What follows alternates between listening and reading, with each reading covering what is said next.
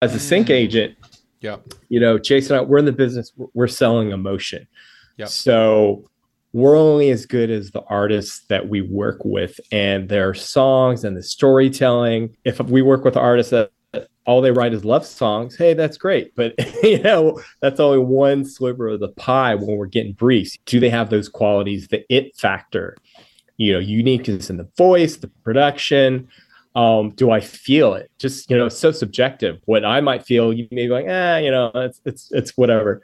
So then as far as how often, that's a continual, we do have, our label partners and clients that we work with, a handful that they continually give us new content. But still, what I really get up in the morning and amps me up is working with, independent artists that are just doing it on their own. And I find them on Spotify or find them in the IG feed. We have countless stories where, working with an independent artist, we help place them and their team behind them. They blew up the next day. They got signed to a label. Flora Cash is one example. We worked with Lenka, early days, and then they go on and get signed. And then we're like, hey, that we did what we had to do as a sync agent, get the looks, get the placement for that artist, and be part of that team, because it's so integral as an independent artist as you're building your team. This episode is brought to you by the Mechanical Licensing Collective, also known as the MLC. Those are a lot of scary words you probably don't understand. Let me break it down for you what this means. If you want to collect your streaming royalties and you're a songwriter, you probably are going to want to sign up for the MLC. Now, this is for any songwriter or publisher that isn't currently signed up with a mechanical rights organization. In the US, this is virtually every songwriter without a publisher. What the MLC is they collect mechanical royalties from streaming services. So, if you're a songwriter, there are two kinds of royalties that you're going to earn when your song is streamed on streaming services like Spotify and Apple Music.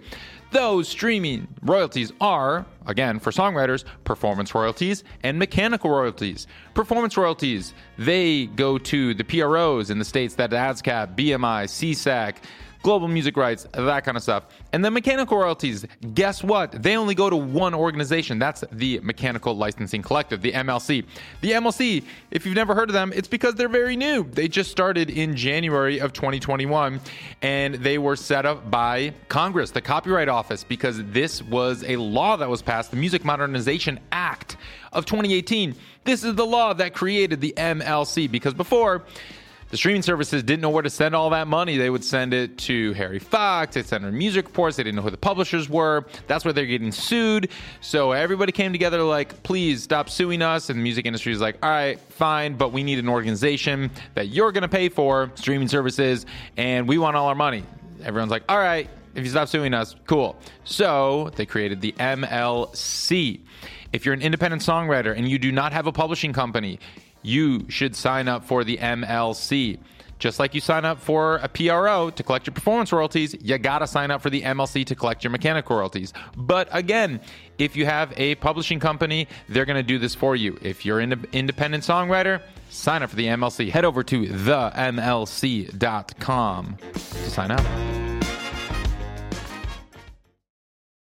Team.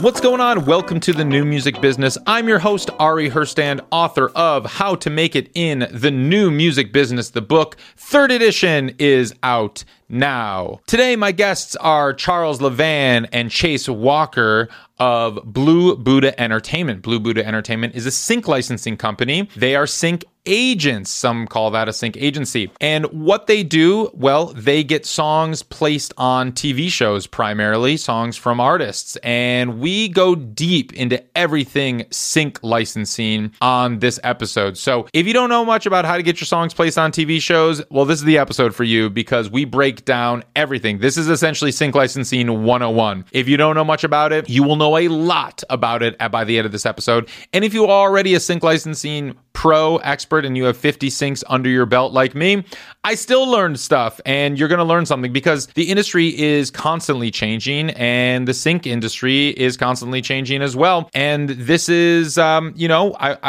these guys work in it day in, day out, every day. This is what they do. So I like staying up on this. And if you don't stay up on this, and then you're going to kind of get left behind and you won't really know what's happening these days. So this was a great episode, and it really pulled the curtain back on how the meat is made, how songs get placed on TV shows. Charles Levan, he's the co-founder and president of Blue Buddha Entertainment, and he started the company about 2 decades ago, and they specialize in sync placement for indie artists and labels, and they have a catalog that is hit driven and reflects the highest level of artistry and production. Charles has worked in the music industry for over 27 years, and he started at labels, EMI and Capitol Records, and he was in the marketing and radio promotions department. He started by working marketing and promotion campaigns for back catalogs of High Records, most notably with Al Green and Ann Peoples, also Philly International Records with Lou Rawls, Teddy Pendergrass, and Solar Records, The Whispers, and Lakeside. And his most notable work prior to starting Blue Buddha Entertainment was working and marketing Al Green's platinum-selling Greatest Hits album and other high-profile reissues from Niles Lofgren, Harley Davidson Road Songs, and Ringo Starr. Chase Walker, he's actually an Ari's Take Academy alum.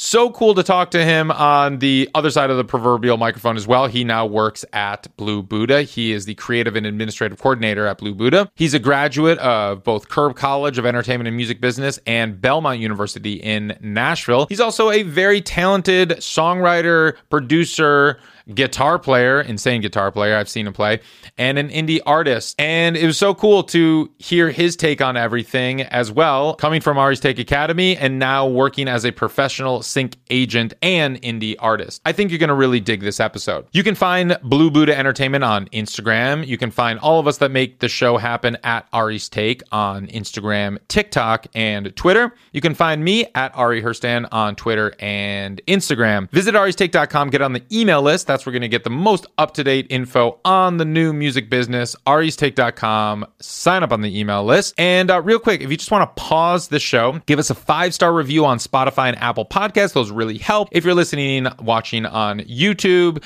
give us a thumbs up, subscribe to the channel, and follow us, like us, subscribe wherever you're listening to this if you want us to show up in your feed. All right, let's kick into the show. Charles Levan, Chase Walker, welcome to the show.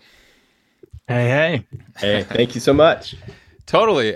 It's nice to see both of you. I'm glad you're here. So before we dig deep into the weeds of sync licensing, if you could, well, Charles, actually, if you could kind of, I want to zoom out a lot for people that don't really know what sync licensing is or what a sync agent is or sync licensing company or all of that, and maybe just break down for us what it is you do and what part of the industry you work in, and kind of just like explain it to us a little bit. Absolutely. It's a great question, Arian. Basically, we serve as a conduit working with independent artists to place their music in film and television license shows. So we have relationship with all the production companies, and we'll go more into about the rights. There's one-stop representation and those types of things. But basically, Blue Buddha has been around for about 20 years. I've been doing sync for that long. And before that, I was on the label side. Mm-hmm. So integrating artist development with sync. And here we are placing songs in a myriad of TV shows and some film. But our wheelhouse is definitely television. Mm-hmm. So we seek out independent artists who control all the rights to their music. Mm-hmm. And we find them a home, and you name it, Grey's Anatomy, and whatever's popping at the moment. Yeah, I saw on your website you have quite a bit of placements, primarily kind of, well, TV shows that were listed there, but in the sync licensing realm, licensing songs for film, TV, ads, video games, all of that stuff. It kind of falls under the same umbrella. Do you work in all those verticals? Do you place in for movie trailers, TV trailers, films, video games, commercials, all of that stuff in addition to TV show placements?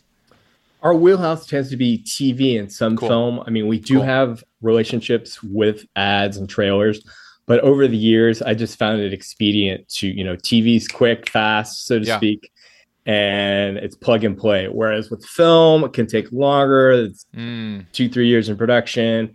Things happen, things fall out. But definitely we cut our teeth with TV. So with that model of plug and play with one-stop rep where, our relationships. They know our budget. Yep. So it's we make it up in volume with television. So let's talk a little bit about that. You mentioned one stop now a couple times, and I know this term gets thrown around a lot in the sync world, but I don't think it's more widely understood outside of the sync realm. Can you explain what one stop means? Absolutely. So when an independent artist controls 100% of the rights to their music, so in other words, the master side Mm-hmm. and the publishing. Mm-hmm. So in the old days, if they were on a label and maybe they had a publishing deal, then you had to go to Capitol Records to clear it and say Sony Publishing. So you have two sides to the equation. Yes. So with independent artists, we're one-stop rep, meaning one phone call to Blue Buddha, and we clear 100% of the rights to the master and the composition. So the music supervisor or production company only needs to make one stop around town instead of maybe two stops if there's only one songwriter, or potentially 5 stops or more stops if you're Travis Scott or Beyonce and you have like 15 to 20 songwriters, because that means 20 publishing companies you need to clear. Because for the record, to license a song to film and TV, that's called a sync license. And you can't just get the rights to the recording. This is where it gets super confusing, because when you distribute a song to DSPs, to Spotify, Apple Music, etc., you don't need to necessarily get permission from the songwriters to distribute that song. And especially if you're doing like a cover song, you get that mechanical license, but you don't need that permission necessarily. And you don't need the permission even if it's one of your quote unquote original songs from all the publishers, because those DSPs will pay the publishers and the performing rights organizations, mechanical rights organizations, all of that. Totally different set of rights than when we're dealing with sync licensing. And that's what I want to make super clear, is because a lot of people get very confused as to what rights need to be cleared and why they can't just place somebody's song in their video or in their ad or in their TV show or in their student film, for that matter, because it's just a completely different set of rights. So as a one-stop Blue Buddha, you work with indie artists, like you said, and so and I want to clarify a little bit.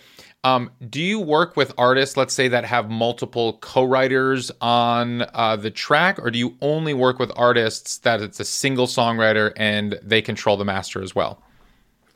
Yeah. So, all right, at the end of the day, to your point, it's all about the song. And if there are cases where there are co-writes, then, we make accommodations and everybody's aware of it. And we'll have an admin piece of doc that all the co-writers sign, so they're aware of Blue Buddha. Mm-hmm. And it's seamless. And yeah, so we definitely. Cool. So if you start working with an artist and they're like, hey, this is a song I think it'd be great to get synced, and you're like, yeah, we love this song. And then you say, well, I have a couple co-writers on there. You could theoretically just go to the co-writers if they're not repped, let's say with a publishing company, and be like, hey, can we get permission from you to sync this to go work this song for sync placements, and then you just kind of have them sign. You said like an admin agreement. Is that right? Exactly. Chase he's the pro. He lays with a lot of artists on that side. But yeah, you hit it. Chase, is there anything we want to add on that? Yeah. I mean, we have an admin agreement that's separate from our standard artist agreement. Okay. That way we can give that admin template to the artists, have them sign among their co-writers, so that essentially they are the administrator among their co-writers to give us administrative rights on their behalf. Got it. So that makes sense. And to clarify, because we're dealing with a completely different set of rights than most artists are familiar with, because most artists just are familiar with how to get their songs onto Spotify, and that's about it, where the education stops. Sync license so by law, I'm going to step back even further just for people that are, new to this. By law, no one can place a song and synchronize it to video. That's where the term sync comes from. No one can place a song in a video, a TV show, whatever, any visual representation, without what's called a sync license. And you need a master use license, which is essentially the rights to use the master recording, that's master use license, and you need that sync license for the rights to use the publishing, the song, the underlying composition. That's when you said both sides. Just to break it down a little bit further, we have the master side, who controls the master rights. Sometimes that's a record label, but this day and age, most of the time it's the indie artist. And then the other side of it is who wrote the song. Sometimes that artist also wrote the song, but sometimes there's a bunch of songwriters, or maybe the producer, they have some songwriting credit there as well. And so you need, by law, to obtain the sync license, you need permission from the songwriters, every songwriter on it. Even if you have 2%, you still need to clear that 2% and get permission from that songwriter or producer, but they have the songwriting hat on, that own 2%. Is that correct? 100%. And, to dovetail that, Ari, I think, recently a good example is same with the master. Sometimes an artist might record a track with a studio and then 50-50 ownership between themselves and the recording studio. Wow. Yeah. So I've seen cases like that, and full transparency, making sure we have that paperwork sorted out. Because, due diligence, if we don't, early days, if it's a handshake deal with a bunch of co-writers or artists, and then it's like the bad breakup. If, people come out of WordWork and say, hey, I didn't approve that sync. What's going on? Wow. And then we get a call from the studio saying, hey guys, what happened? Oh, so what does happen in that instance? Because I'm sure there's been a lot of songs in the past that have gotten synced that they didn't clear the rights properly, most likely because of ignorance, I would imagine, not malice. So what happens in that situation when a song airs on TV and one of the parties didn't clear the rights, didn't even know about it? What happens in those situations? Well, fortunately, early days, that's when, now everything's papered. But if there was, like, to your point, Ari, a lot of it is just a misunderstanding, or things weren't communicated correctly to the co-writes from the artist. So that's where we step in. If there's a manager, or we'll talk to the legal team of the independent writer or the co-write and say, hey, here's full transparency. Here's what the deal was. We weren't, because we have to take the word of the artist. Like, hey, or there'll be cases where, like, oh, I forgot that my co-writer is administrated by Cobalt or a third-party admin. Sure. So that's why due diligence, we got to see everything papered, just, to cover everything. Otherwise, weirder things have happened. And that's great to hear, because, that is why I would imagine, and from what I've heard directly from them, music supervisors and ad agencies and production companies prefer working with sync agencies like yourself, sync licensing companies like yourself, versus working directly with artists, because those music supervisors have probably been burned in the past just from artist ignorance. The artist didn't know, and the supervisor's like, hey, do you own 100% of the song? You're like, yeah, I distribute it to Spotify. I own 100% of it, of course. And so the supervisor's like, great. They put it in the TV show, and then sure enough, their co-writer, they get a call from Cobalt, who represents the songwriter, and they're like, yo, pay us $50,000. And they're like, this was a $2,000 placement. They're like, yeah, well, you didn't clear it from us. We want $50,000. That's how much we charge, whatever, something like that. So I would, this day and age, I'm hearing more and more from music supervisors. They don't like necessarily working directly with artists anymore. And this is why it's so important. Your job is because not only do you have the relationships, you have the knowledge and the know-how that the supervisors appreciate and can trust. 100%. It's in the early days, and this is a good sort of segue nugget to share. You may ask how have things changed from 2002 when Blue Buddha started. Yes. And working hand in glove with Music Soups, we were the filter. We're filtering independent artists to them. They took it to the showrunner, and then all bets are off. Whether the showrunner feels it, they may go back to the super and say, go back to the drawing board. Yep. And then it's back to us. So now with Spotify and playlists, a lot of the showrunners are controlling the narrative, where they'll go to the Music Soup and say, hey, I want these songs that I found. And then because it's, because when I started out, there was no Spotify, there was no SoundCloud, and the filter was independent sync agents to say, hey, we're scouring the earth and the world for these great songs. So I think you might have mentioned in one of your IG posts the importance of getting on a Spotify playlist, getting those looks, because when a showrunner is like, oh my god, I found this, and they found it through their channels, it just adds to the story and the narrative.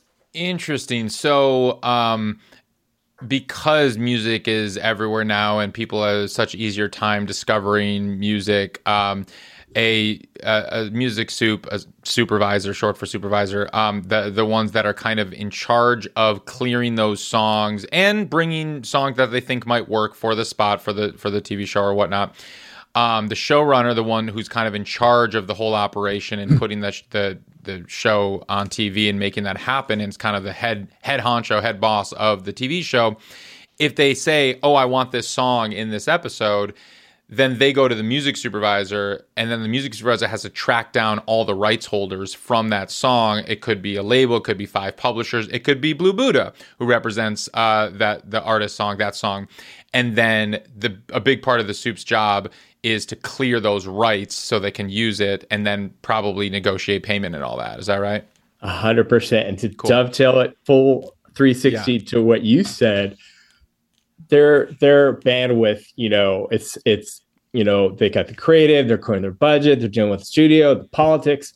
So having a sync agent they've worked with over the years who gets and knows their process saves them. They're already getting 5,000 emails a day from the world, from everybody.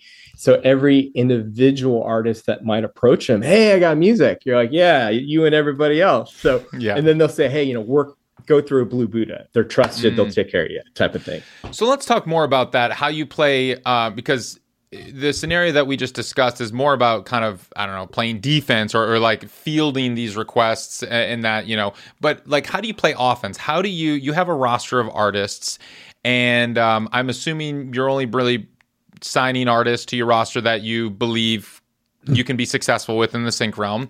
So how do you service those artists on your roster and keep your relationship strong with the music supervisors and production companies?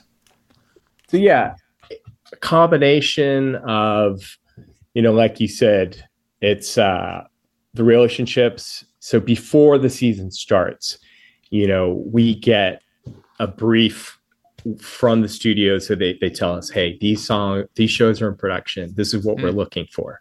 Oh. So once we have that scorecard, we take that intel, and then Chase and I will look at, hey, who do we have in our catalog or library that are going to fit? And if we don't have these songs, we need to either go and acquire them within this window. So that's one approach, is having the intel of knowing what's in production. And then sort of the passive way, if you will, is we send out through marketing and promotion, our digital mailers that we send out every two weeks, depending on the flow of things.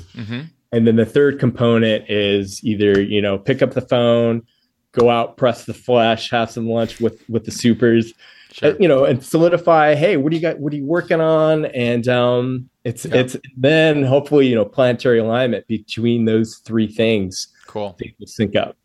So Chase, when a brief comes in, talk to me about the process of, well, first explain what a brief is, and then talk to me about how you go about pitching and finding those right artists for the spot for the brief. Yeah.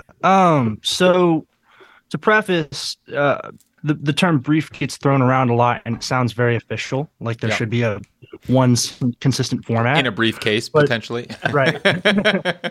But we've gotten, and some of them are very lengthy, and the supervisors really put a lot of time into making sure that everything is very, all the details are very excruciatingly explained.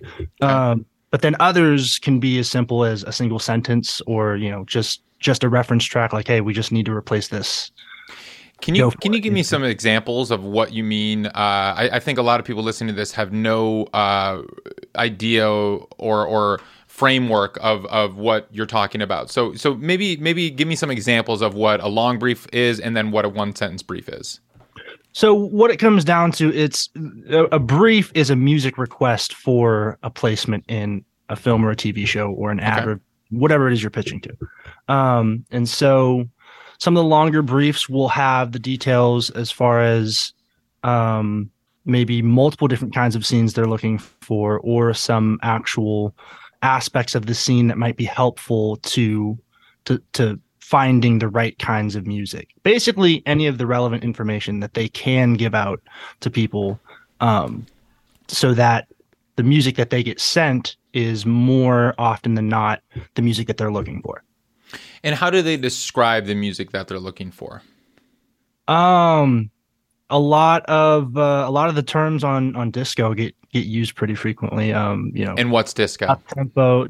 So disco.ac, it's a file sharing platform that's gotten hugely popular in the sync space as of late. And they have what are called track tags on their platform that essentially allow you to search by various themes and attributes of a song. So tempo, genre, and those are all things that will be detailed in a brief. So if they're looking for rock, they're looking for up-tempo, happy, feel good, or they're looking for lonesome, depressed, I want to kill myself music. They might even say, you know what I mean? Like, nice. So yeah, disco has become kind of the go-to music streaming, private streaming platform for everybody in the sync licensing space. And like that's really interesting. So the tags that you're referencing, like these mood tags, almost kind of a thing, it's a combination of genre and mood. So you said like, oh, we're looking for maybe an up-tempo rock song, 130 BPM, that is energetic, epic, and is for a scene that people are playing football in. Is that kind of like what a brief might say? Yeah, give or take, a few sentences. You know what I mean? Okay. I guess every once in a while we'll get one that's like, we need a rock song that's hard hitting and anthemic, and that's all we get. And so we gotta, based on what we think that supervisor might like. Mm-hmm. And then you mentioned replacement. We need to replace. What does that mean when you say we need to replace something? So from time to time, like Charles was saying before, they might already have an idea of what track the showrunner or the director really likes for a specific scene. However, they might not have that kind of room in their budget to be able to afford, whatever track it is that they had in mind.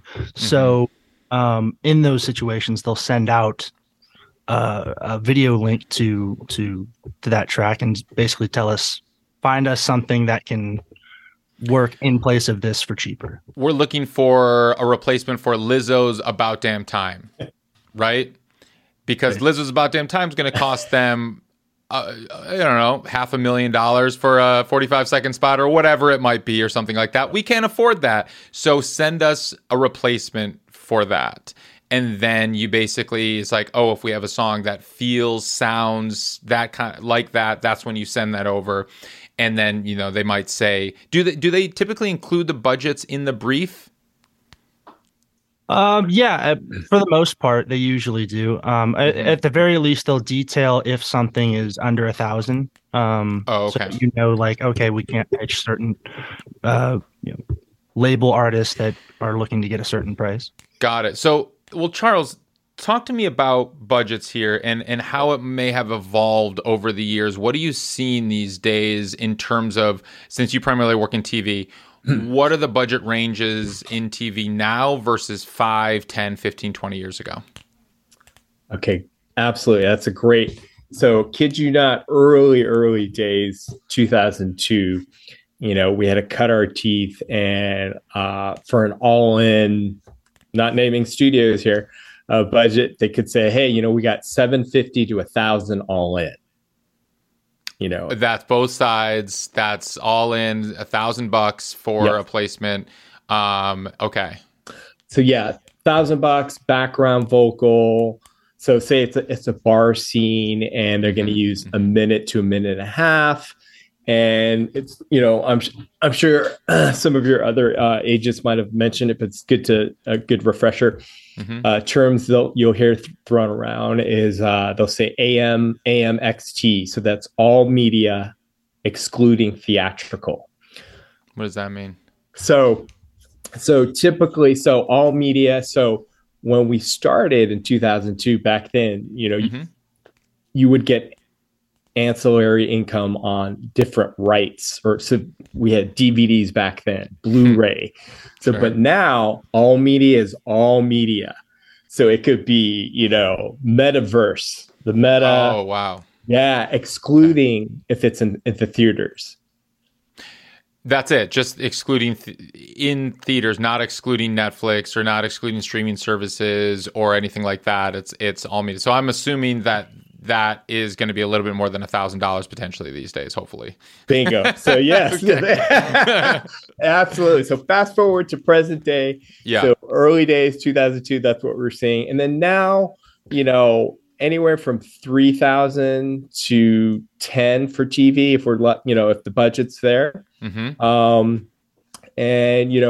it depends on the type of use. Is it a short use? Is it a high impact use? Is it montage? Is what's happening in the scene? Is it an end title that continues over into the credits? And so, yeah, typically with TV, that's kind of the range there. Okay. And have you seen that stay pretty consistent over the last 5 to 10 years, or has it fluctuated a little bit?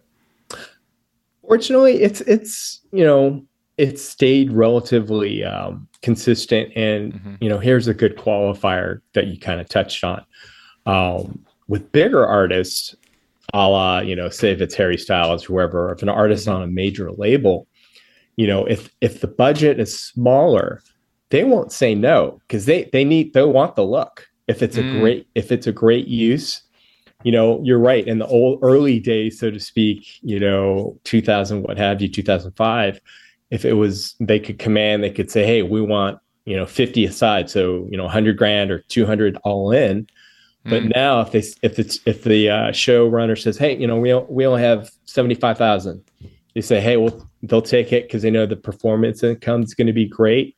If it's a Grey's Anatomy or if it's a syndicated show that airs worldwide, and you're hearing a hit track, and that just dovetails the marketing and the promotion that So yeah, are you finding still that the majors are? So I guess I'm a little confused. Are the majors still charging those big rates? You mentioned, $50,000 aside. That means $50,000 for the master side and $50,000 for the publishing side. Because typically in sync, it's split 50-50.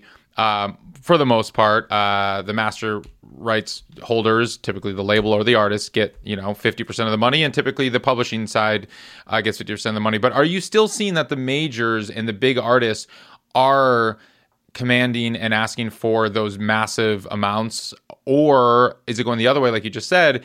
They just want the look or they want the exposure and they don't need the money as much. Has that changed at all, or where is it at right now?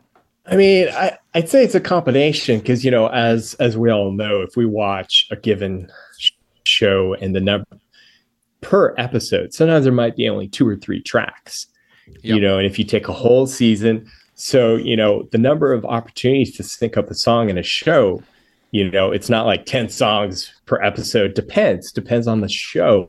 So that said, I think, certain major publishers are going to always toe the line and, quote, they're not going to change their strategy. And some of them are going to be more flexible and say, hey, we need the look, let's move the ball along. So I think it really comes down to what publisher, the labels, and that's another good strategy. We do work with some artists who maybe we just represent the master too. And then a strategy is to have a relationship with the manager, because the manager can get in between the label and the publisher and say, hey, play ball, just make this happen. You know, we need to further this artist's career. This is a good look. It's a great placement. And so in those cases, would it not necessarily be 50-50? Do you, if you only represent the master and the artist/manager artist want that placement, maybe the publisher? So here's a concrete example. I'm assuming when you say maybe you represent the master, you're talking about cover songs. So let's say I record a Harry Styles cover, and let's say that the song is solely, well, let's say the song's written by 5 different hit songwriters that's part of that Harry Styles, camp. And I record the cover, so I own the master. Now, Harry Styles and his co-writers, all 5 of them or so, they're publishing companies. They know this is a hit song. They might say, we're not going to go less than $50,000. And then the music supervisor might say, well, I only have $55,000. And then me as the artist be like, you know what? $5,000 is better than no grand. And it's a really good look and it's going to be a good placement. I'm happy to take $5,000, even though they're making $50,000 on this, but they're splitting it amongst the song. Does that happen, or is it always 50-50? No, absolutely. That's where it does happen. Okay. Yeah, definitely. Though, and like you said, something is a little bit is better than nothing at all. And in the case of a cover tune, that's where that comes into play. And then, though, to clarify, there are cases where we'll work with an artist. They may own their master, but they're published by a major. Okay, got it. So it's their own song too. Got it. Yeah, exactly. And I'm cool with that, because if I think they're going to, before they get signed to a label and blow up, then hey, we had an opportunity to work with them and give them some looks, and then we'll take, say, 20% of the master, or whatever the number is. Cool. So yeah, let's talk about the business model of sync agents like Blue Buddha, like yourself. What is the business model? How do you make money? 100%. Yeah. Great question. And so we're commission driven. We solely make a commission off the license fee. Okay. And that can range anywhere. If it's a signed artist, we're looking at 20%, because there's a label behind them. They got machinery. And then for purely indie, it could go anywhere from 30 to 40 to 50, depending on, if we're helping them with artist development. Because of my label background, that's where we tweak things out on that side. And in the old days, when I started out, there were folks, I'm sure you've heard, people will retitle a song and take back some of the back end performance. But my argument there is, we're not a publisher. We're not giving an advance to the artist. So who are we to take some of the performance publishing income? Just to clarify, you take a commission, a percentage, you said between 30 and 50% if you're working with an indie artist, just on the upfront fee. So if they say we have $10,000 all in, that means, including both of the sides, publishing and the master, all in, $10,000, and you're a one-stop for this. You have the rights to clear both the master and the publishing side of this. You get $10,000. If your deal is, 40% or something like that, you keep $4,000 and you pay the artist $6,000. And then the artist might make some money on performance royalties if they wrote the song, because when songs get played on TV and streaming services, the songwriters earn and the publishers earn performance royalties. But what you're saying is you don't touch any of the back end royalties. You only take a commission of the upfront sync fee. Is that correct? 100%. And, cool. To dovetail that, I've worked with independent artists who they can make a living off sync. And the supposition or the assumption is, if you get a sync in some, I'll take Grey's Anatomy as example. Sure. Syndicated 20 seasons in 52 countries, and the mailbox money, the checks are coming in. And that's, and then if you get, 20 syncs in 20 solid primetime shows, you do the math and that adds Yeah. up. And like you said, depending, are you splitting it with 100 co-writers or is it just you or, Right. so. No, that's true. And I've experienced that firsthand. I mean, I had a song, one of my first big placements was on the TV show One Tree Hill, which was very influential back in the day. You know, this is probably 2010, 2011, something like that. And not only did I see my iTunes sales spike the evening that the show aired, because this is when people would watch TV shows live. Not only that, and I only got paid, I think, $1,000 for that placement up front. I didn't have a sync agent. This was me tweeting Lindsay Wolfington, the music supervisor for it. So I got paid $1,000 for it up front. But I made a ton on iTunes sales because the exposure was insane. I got a lot of new fans. People like for years after that would come up to me at shows and saying that they discovered me from One Tree Hill. And I'm literally, to this day, we're talking 10, 12 years later, I'm still getting performance royalties from ASCAP. This episode is brought to you by the MLC, the Mechanical Licensing Collective. Don't tune out. This is really important. If you're a songwriter based in the United States, you need to listen to this. If you've never heard of the MLC, well, it's time that you've heard of them. This is the organization that was set up by the Music Modernization Act back in 2018. All of this nonsense you don't actually need to know. That's not important. What is important is that if you are a songwriter and you do not have a publishing company, you are not collecting all of your songwriter royalties, specifically your mechanical royalties. There are two kinds of songwriter royalties when your songs are streamed on Spotify, Apple Music, and the rest. Those are performance royalties, which are collected by your performing rights organization, like an ASCAP or a BMI. And there are mechanical royalties. These royalties are now, by law, only collected by the MLC. So, if you're not a member of the MLC, you're not getting these royalties unless you have a publisher. If you don't have a publishing company, you're an independent songwriter, you need to sign up for the MLC to get your mechanical royalties. And you need to sign up for, of course, a performing arts organization to get your performance royalties. So head on over to themlc.com and sign on up. Thank me later. I wrote the song, and that show keeps getting licensed, keeps getting, it's on Netflix now, and it keeps, it's wherever. And so I'm still getting paid for that. And, I've had, I don't know, maybe 50 placements over the course of my career in various things, levels from like The Real World, which was like, back in the day, didn't pay shit. I don't know if they even paid anything. They were just like, here, do whatever, which at the time was like, all right, whatever. I want to get my music out there. And they put my name on the screen, and that was really cool. And then I got, performance royalties on the back end. So like when all is said and done, maybe I made $500, $600 for that placement in the back end royalties. But like you said, those add up. And that's why my ASCAP checks, are still coming in these days. And that's what you call the mailbox money. That's cool. You did mention something about retitling, and I want to just hit on what that means. And I've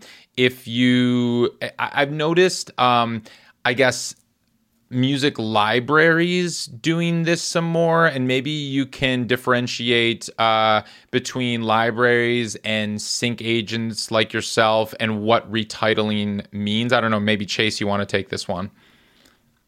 I could talk about retitling the Chase if you want to attack the music library side. Cool.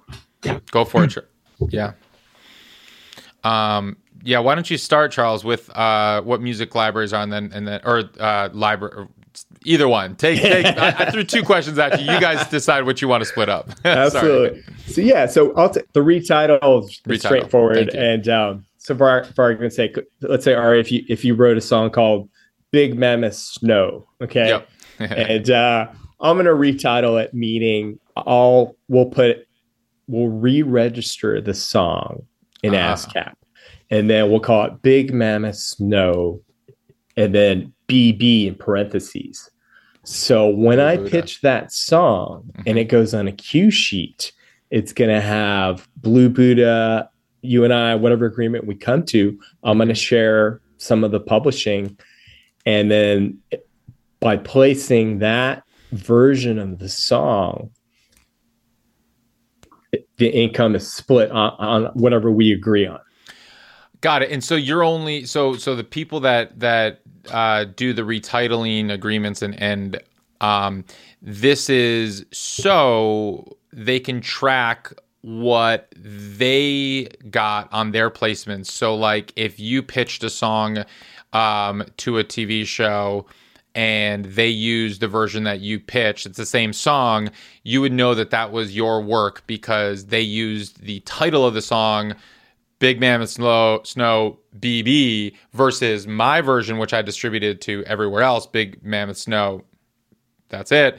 And that, okay. And so why, and so talk to me about who is doing retitling and why or why not someone should take those kinds of deals. Absolutely. So in some cases, because there is a big lion's share on the back end performance income, some agents will make the argument and say, hey, you know, it's our relationship, it's our blood, sweat, equity. If it wasn't for us, you know, the deal wouldn't get landed. So that's how they justify sharing in the performance income. So it's a moral, ethical. Some folks are cool with it, some aren't. And I always, you know, when we started 2002 with two other business partners, you know, we took the straight road of, hey, I'm not a straight up publisher. And then the other approach, some individuals will retitle where they're working with, say they work with 5 different sync agents. And then it creates a quagmire, because if there's a bunch of the same song, but it's retitled, there could be ramifications later, confusion, and, you know, on the cue sheet, it gets messy. And I'm assuming music supervisors probably don't want to be pitched the same song by 2 different sync agents, because then the supervisor's sitting there like, well, who owns the rights? Who do I clear this with? And now they're probably getting a little afraid that there's some funny business happening on the back end, because typically they're used to dealing with, you know, one party that controls or represents the rights to clear that song. Is that right? Yes, and that's a great segue to, you know, exclusivity versus non-exclusive. You know, when you're exclusive with a sync agent for a year, for argument's sake, you know, it actually gives us leverage. Supers love seeing that they know we're committed. They're not getting 5 calls, 5 pitches, and their inbox is blowing up from a bunch of agents. So then that would be non-exclusivity. And then it just shows, hey, we're committed. We're going to give it our go for a year, and we're not going to hassle the super with 20 emails. What's going on? So that's the benefit of going exclusive. Okay, so Blue Buddha is exclusive, and in that, you know, if you work with an artist and they give you the list of songs that they want you to work for them, your agreement says our term is maybe a year. And we have, you're giving us the rights and the permission to be your exclusive sync agent, meaning you can't go work with anyone else, another sync agent, a music library, anything, to work your songs that you've given us for the year. Is that what exclusivity means? Correct. And actually, you know, there's a little wrinkle there that over the years, you know, there's exclusive already to the song, and then there's exclusive to the artist. So, you know, we worked out cases where, you know, say if I were pitching your songs, you know, hey, Charles, I got 100 songs. I'm going to give you 50 exclusive. And we're going to delineate those songs in the Schedule A. And then Schedule A is just a list of songs at the end of the contract. 100% correct. And then you know, full transparency, you'll say, hey, Charles, and then I'm going to have, you know, Chase Music pitch my other 50 songs. But there's no overlap of the songs. Got it. So, Chase, talk to me about what a music library is. I'm assuming this falls into the non-exclusive category, and how this all works in that side of the industry.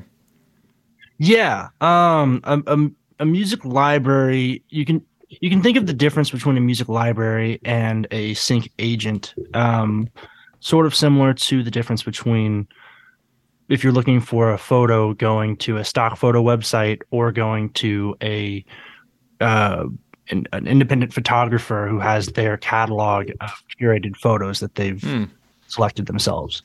Now, within that, music libraries tend to work more with producers who can crank out a ton of instrumental tracks on a very consistent basis, where sync agents tend to work more with artists who are creating music more in the space of developing an artist brand, rather than just pumping out content as much as possible. And so the difference in those business models tends to be that music libraries tend to get a greater frequency of placements overall, but those placements tend to be slightly lower budget because they're not the kinds of tracks that are getting the big budget, right in your face, plays for 2 minutes across a whole scene kind of placement. Got it. Okay. And so when I sometimes do research and I'm looking at the songs that are placed on TV shows, I'll use a website like what is it? TuneFind, is that one of them? And they'll like list all these songs, and sometimes they'll list songs by artists that I know of and I've heard of or can look them up and I find them. And then other times they sometimes will list songs and it says like extreme music or something like that. And I've come to learn that extreme music is like a music library. And when I had Lindsay Wolfington on the show, she's a music supervisor, and she did One Tree Hill back in the day, and now she does and All the Boys and a bunch of other shows. She's like a superstar in the music supervising world. She was saying that for some of her shows, she has a budget, and typically, she has enough budget to place like 3 real artists, if you go that route, from sync agents, and then, but she needs like maybe 15 songs throughout the episode, maybe for the bar background of music, whatever. And so she'll spend like maybe, if she's got like $20,000 for music for that episode, she might spend like 15,000, 5 apiece, 5,000, 5,000, 5,000 on those nice big songs that are going to be able to those 2-minute montage moments. And then 5,000 for like 10 background songs, at $500 a pop. Yeah. That you need music in the scene, but like no one's paying attention to the music, and you might not even realize it's there. And so like you said, producers that can pump out a lot of stuff, it's that background music. And that's like, I think we remember the controversy a few years back of the quote unquote fake artists on Spotify. And it's the same concept. It's they're not fake. It's not AI yet. It's which is coming, and that is, right. I believe it will be taking the jobs from those music libraries. And if it's not happening yet, those producers should probably start thinking about another line of work, because the background music like that AI can do. Now, I don't think the AI is going to be replacing any actual artists these days. In the real sense of fans becoming, fans of artists, but that's a whole other discussion we'll get into another time. Yeah. But, but that all being said, it's those songs that are so far in the background that they can just pay a little bit of money, $500, and the music library, from my understanding, and maybe it's different in both places, some will enlist producers, like you said, and maybe do like work for hires. So the producer essentially gives up the rights and is like, here, use the song, and they still get paid when they get it, but now they don't have to worry about any of the back end or something like that. And sometimes they maintain their ownership, or I don't know. Can you speak to that at all with the ownership or rights with libraries as well? Most definitely. I've noticed a lot of the micro sync licensing libraries, particularly the ones that are pitching for or collecting, I guess, for YouTube licenses and for TikTok licenses and things like that, tend to skew toward owning the material, and you're basically you're signing an agreement that transitions your ownership to them, so that they're the exclusive representer of that material. Yeah, I mean, so there, and this is this is a spectrum, and this is kind of a sliding scale, because it's what I've realized, it's not super black or white in terms of you have sync agents and you have music libraries anymore. I feel like it might have been more so that way 10, 15 years ago. Now, like we had the Music Bed. I had Daniel McCarthy on from the Music Bed, and they're kind of a hybrid. They do both. They have a library component where supervisors or filmmakers or people making YouTube videos that don't want their video taken down or monetized by somebody else, and they want to be able to monetize it, they'll go to the Music Bed and they will just one stop themselves, these indie filmmakers, whatever, and license the song for maybe $100, $200, $300, and it's not for big TV spots or commercials or anything like that. But they'll also have a roster of artists that they will be pitching to music supervisors. And it's kind of this hybrid situation, and because from a library standpoint, I see, like you mentioned, kind of passive versus active. And I feel like the libraries aren't pitching necessarily. Like they're not receiving briefs and pitching. The libraries are more so, they're almost like a storefront, and people can kind of just go to them and check the songs they want and then check out and just pay, and they know the rights that they're getting. And so it's extremely passive.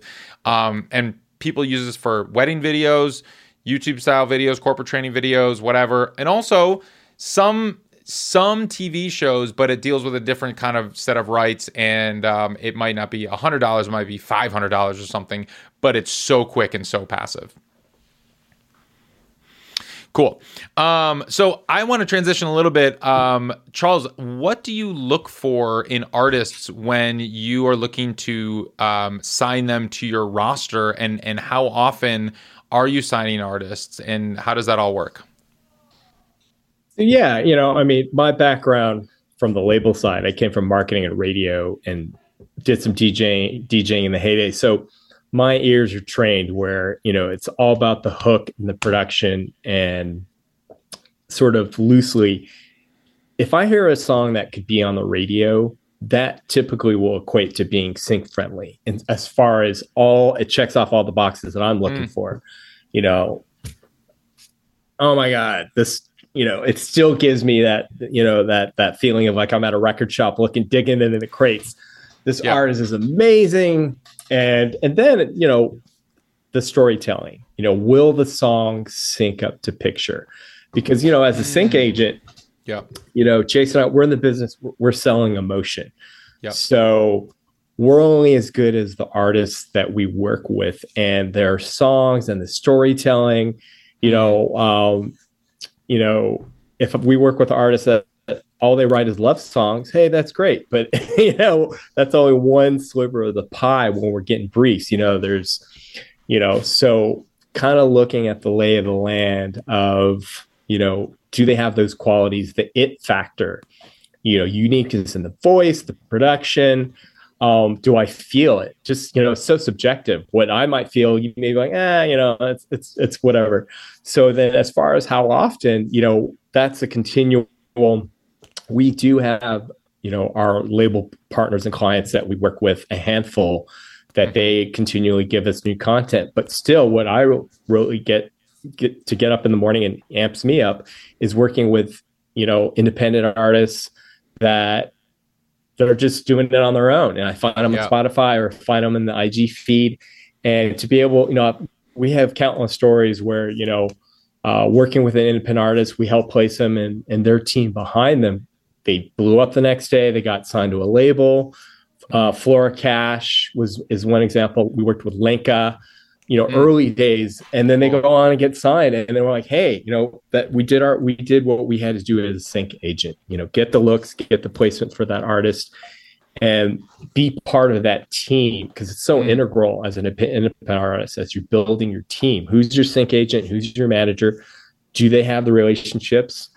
And, the rest is up to timing and a lot of luck and hard work. Yeah. Yeah. To manage expectations for artists, I guess when you bring an artist onto your roster, how do you help, like, what should an artist expect how many placements should they expect? They now have Blue Buddha Entertainment, widely respected for 2 decades in the industry, working on their behalf. Are they going to be millionaires tomorrow? Are they going to get, placements every other day? Like, what are the expectations and how does this work? Like, how do you communicate to your artists so they can manage those expectations and know what to expect? So, yeah, I mean, it is now, compared to early days, it is a longer slog, so to speak, as far as, competition. There's, everyone has a studio, everyone has the talent is there. With libraries, independent artists, globally, we're competing, with publishers, labels, art, music's everywhere. So then whether it does the song sync to picture?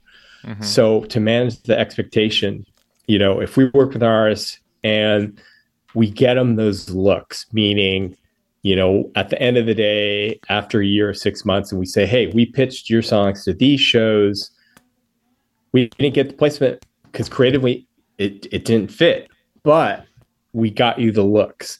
So at the bare minimum, getting those looks where is your song considered for a placement, and having those relationships.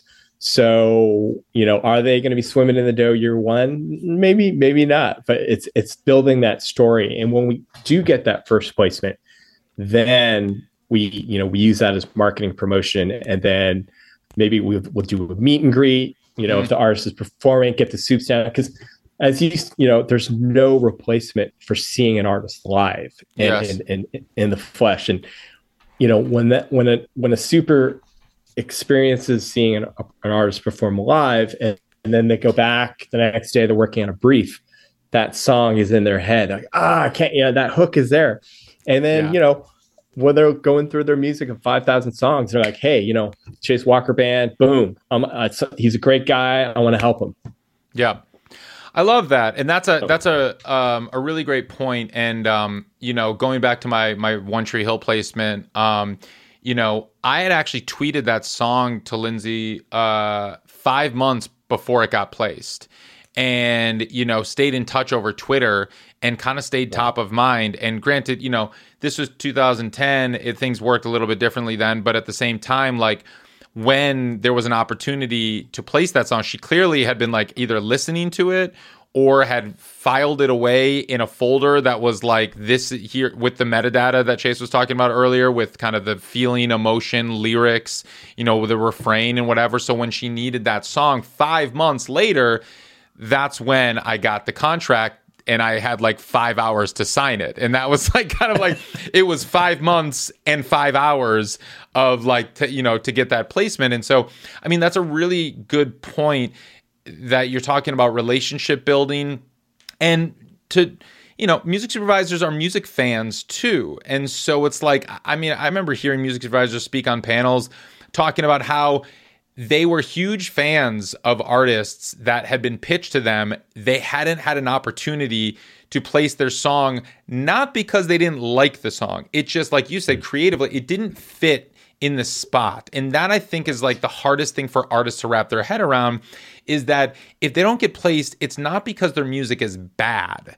It's because it doesn't fit specifically, exactly to the producer, to the director, to the showrunner's liking. Yeah. And it just doesn't fit in that one very, very, very specific scene. It might be the best song ever written, but if it doesn't fit the scene, it's not going to get used. 100%. Go for it. Thanks. Yeah, no, 100%. Just because it popped back in my mind already. A very specific brief we got the other day, and I'll be succinct as possible. But basically, it was an overhead montage scene. Someone's in paradise on the beach. So first half of the song has to be joyous and celebratory. And then there's a switch.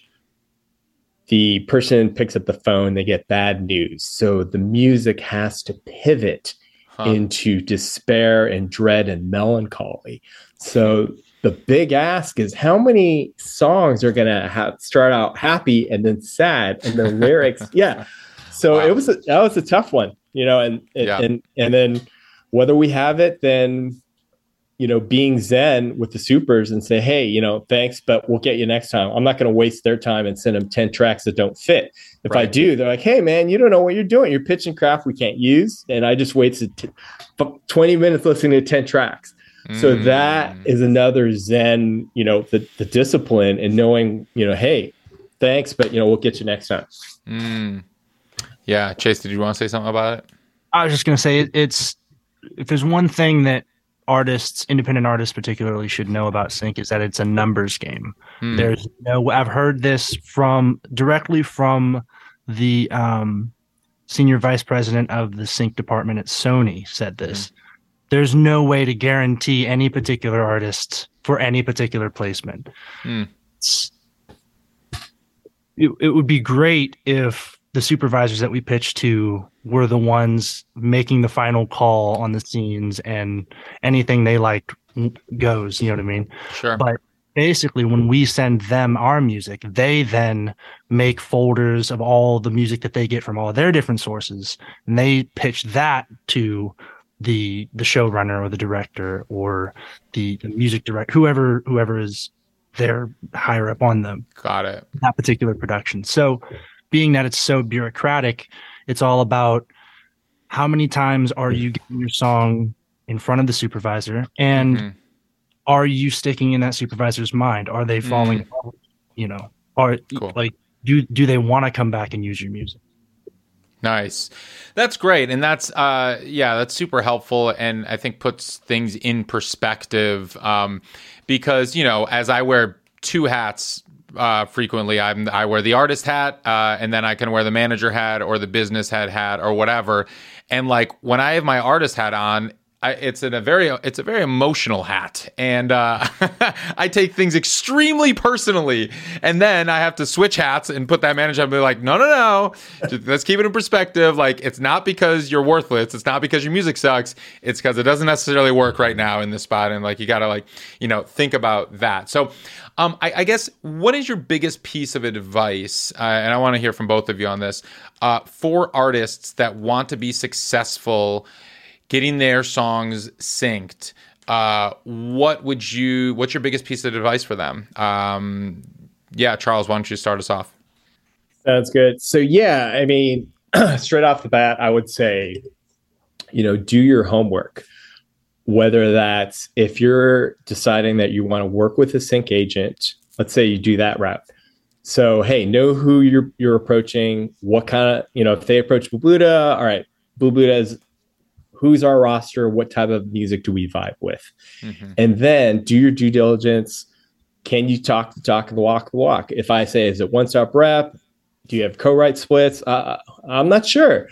So that's a non-starter, because, time's of the essence in these deals. And then the second route is, if they decide to go with their own with music supers, same thing, do your homework. But, I'm always going to advocate and say, hey, benefit of working with an agent, you're going to have a higher hit ratio of going through a seasoned vet versus, if you try it your own. But if, there are cases where artists will go into events and make relationships with supers, and, but it takes time. That's a perfect example. Lindsay's great. Her from back in the day.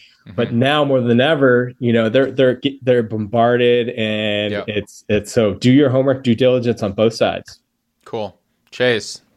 Oh, absolutely. Yeah, I think, definitely for any artists out there looking to get syncs, definitely find a sync agent, because I think most supervisors are just too busy to be,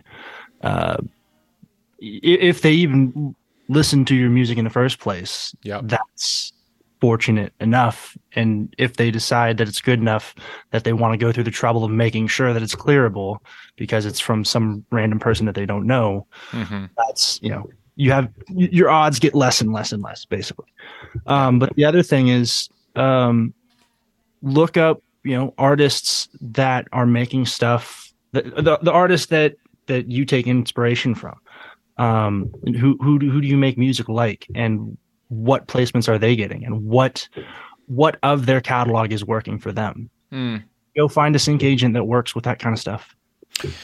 Well, that's great, and I love that. And Chase, I'm actually curious because you being a musician yourself as well, when you're creating and you're writing or you're in the studio recording, do you think about the briefs now that you're a sync agent and a musician? Do you have that sync agent hat on when you're in the studio recording and writing and recording?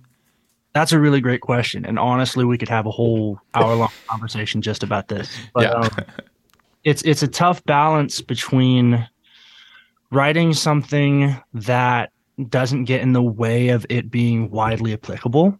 Because like I said, it's a numbers game. So universal, anything that you're pitching for sync, you want it to be as widely applicable to any scene as possible. Well, not any scene, but like as many scenes as it could. Sure. But then on top of that, music supervisors really want to hear something and really want to place something that has that artist touch to it. That doesn't sound like it was crafted specifically for a fight scene or whatever. They want something that feels authentic to an artist. Sure. And so it's just about balancing the decisions that you make in the writing and the recording process, as far as like, how artsy should I go with this? How multidimensional can I make this without going so complex that it only fits one specific scene? Yeah. So how do you handle that? What do you do when you're writing and recording? I mean, I guess, is that a long way of saying like you are thinking about this and do you acknowledge the challenge of that feat that you just described, or do you just now know that inherently and you've now changed your style of writing to be more widely applicable, be more universal? So maybe I think there's a trend now in folk songwriting, or just, I guess, singer-songwriter songwriting, where we're using a lot of proper nouns. We're using a lot of very specific descriptors of, I went to the pharmacy and Sarah, my friend, was there. And then we walked down to Al's Diner and I ate some pancakes. And like, that's a style of songwriting that is very popular right now. Whereas like, that's not going to work if the friend in the show is actually named Tanya and they're not eating at Al's Diner, but they're eating at Tony's Pizza Shop. And that's going to be conflicting in the scene. So I guess when you're writing, have you changed your style of writing to be more sync friendly, I suppose? Yeah, actually. So to preface, whenever I'm attacking a song and I'm trying to balance the artistic side and the business side of what I'm thinking about, I always go at it with, what does the song need artistically first, and not even thinking about the business side. And then once you have that, you filter what you're getting with the business side afterward when you're editing things. I lost my train of thought there for a second. Well, no, I mean, you make a good point of when you're editing and you're thinking about the business side. So is your style of production, has that shifted now, knowing what the production standards are working most effectively and frequently in sync? Really, you want to go first at what feels most authentic to you, and then filter that down to what is most often being placed. The other thing that I've found to be helpful is, like I said, looking at other artists that are in your style that are getting those placements. For me, it happens to be like the Black Keys, for example. Yeah. When they released their debut album, they were the #1 synced artist on Warner Brothers record label, which is nuts. Yep. But a lot of their music, a lot of their early records are covers of these older blues tracks. But the writing in those tracks tends to be similar in that it all leads up to a memorable hook line that's simple in the chorus, that just covers the idea in as simple a way as possible. And you write out a verse that leads you into that makes that chorus make sense. Write a second verse that maybe twist that idea slightly, but is really just kind of regurgitating the same emotion, the same message that was built up to in the first chorus. And that's if your song is about 3 or 4 different things at one time, it tends to break down the impact that song will have on that one main thing that you were initially writing it about. So by keeping it to one main idea that's hit hard in the chorus, developed in the verses, and that's it. Have a song that doesn't get in the way, basically. That's great, and I love that you used the Black Keys as an example, because I this is a band that has built a career with a massive fan base. They aren't just successful on sync. It's not one of these bands that we know only from sync. Like there are a few of those that are as well. They're very successful on sync. Don't really have much of a fan base. This is a band that has a hardcore, massive fan base that also succeeded in sync. And so, like, to get back to your point of keeping that artistic integrity and keeping that artist hat on first when you're creating, that's clearly what they did. And it kind of just intersected at the right moment in the cultural zeitgeist of what music supervisors, showrunners, directors, producers were looking for, and it just worked out really well. And so to get back to your point, Charles, of how luck has something to do with it as well, yes, they're a great band. They have artistic integrity. Their songs are great. Their production is really cool and hip and edgy, and all those terms that probably appeared in briefs for 5 years after the Black Keys. And so I like to hear that you say you take inspiration from that and you've studied it. And it's almost like you're a student now of sync, because you've now seen how this all works, and you can now internalize it to the point of when you are writing and producing and creating the music, it's now almost second nature, but maintaining that artistic integrity first and foremost, right? Absolutely. Yeah, because if you lose that artistic integrity and that the particular tone that gives to a song and a track, then you might as well pitch through a library, because those are the kinds of placements that you'll be getting. Great. Well, guys, this has been so enlightening. I really appreciate you taking the time and educating our audience and pulling the curtain back a bit on what you guys do. Sync licensing is something that is so elusive to so many, but is also one of the most things that I get asked about the most is sync, and you guys both did an incredible job of breaking this whole crazy, confusing side of the industry down. I appreciate all of your work. When I talk to music supervisors and I'm like, who are your favorite sync agents? Blue Buddha always comes up. And so you have built that reputation. It's very strong in the space. And, I appreciate the work that you're doing for the indie artists that you're fighting for. So I have one final question that I ask everybody who comes on the show. And that is, what does it mean to you to make it in the new music business? Chase, why don't you start and Charles can finish us off? Sounds good. Well, to keep it short, as so long as you're able to make a living, pay your bills, and have the kind of lifestyle that you're comfortable with through the creation of music, that's success to me.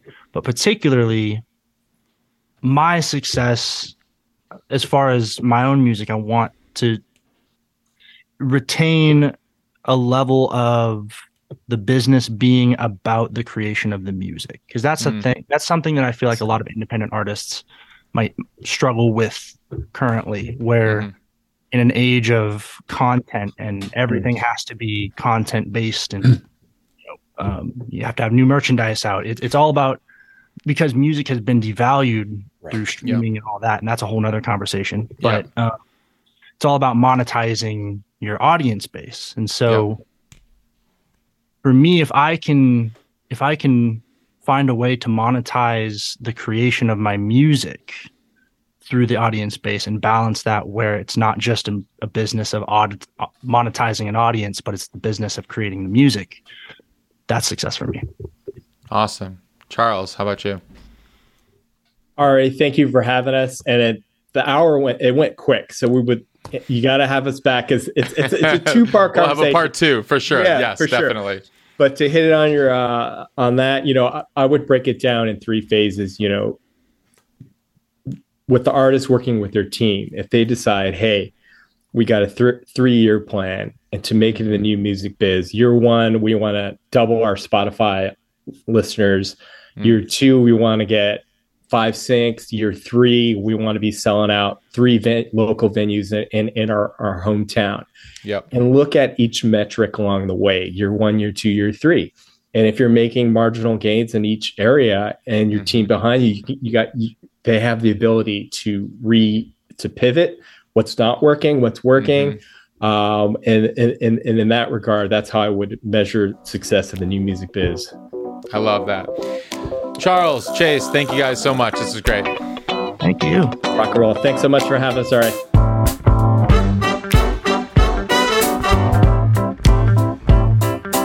Today's episode was edited by Maxton Hunter, theme music by Brass Roots District, and produced by all the great people at Ari's Take. Real quick, I want to let you know about TuneCore. Well, I'm sure you already know about TuneCore, but you might not know that TuneCore recently, over the last couple of years, has changed a lot of its platform for the better. And I've been talking and reviewing TuneCore for the last 10, 12 years or so. And this is the biggest update to TuneCore that they have ever done.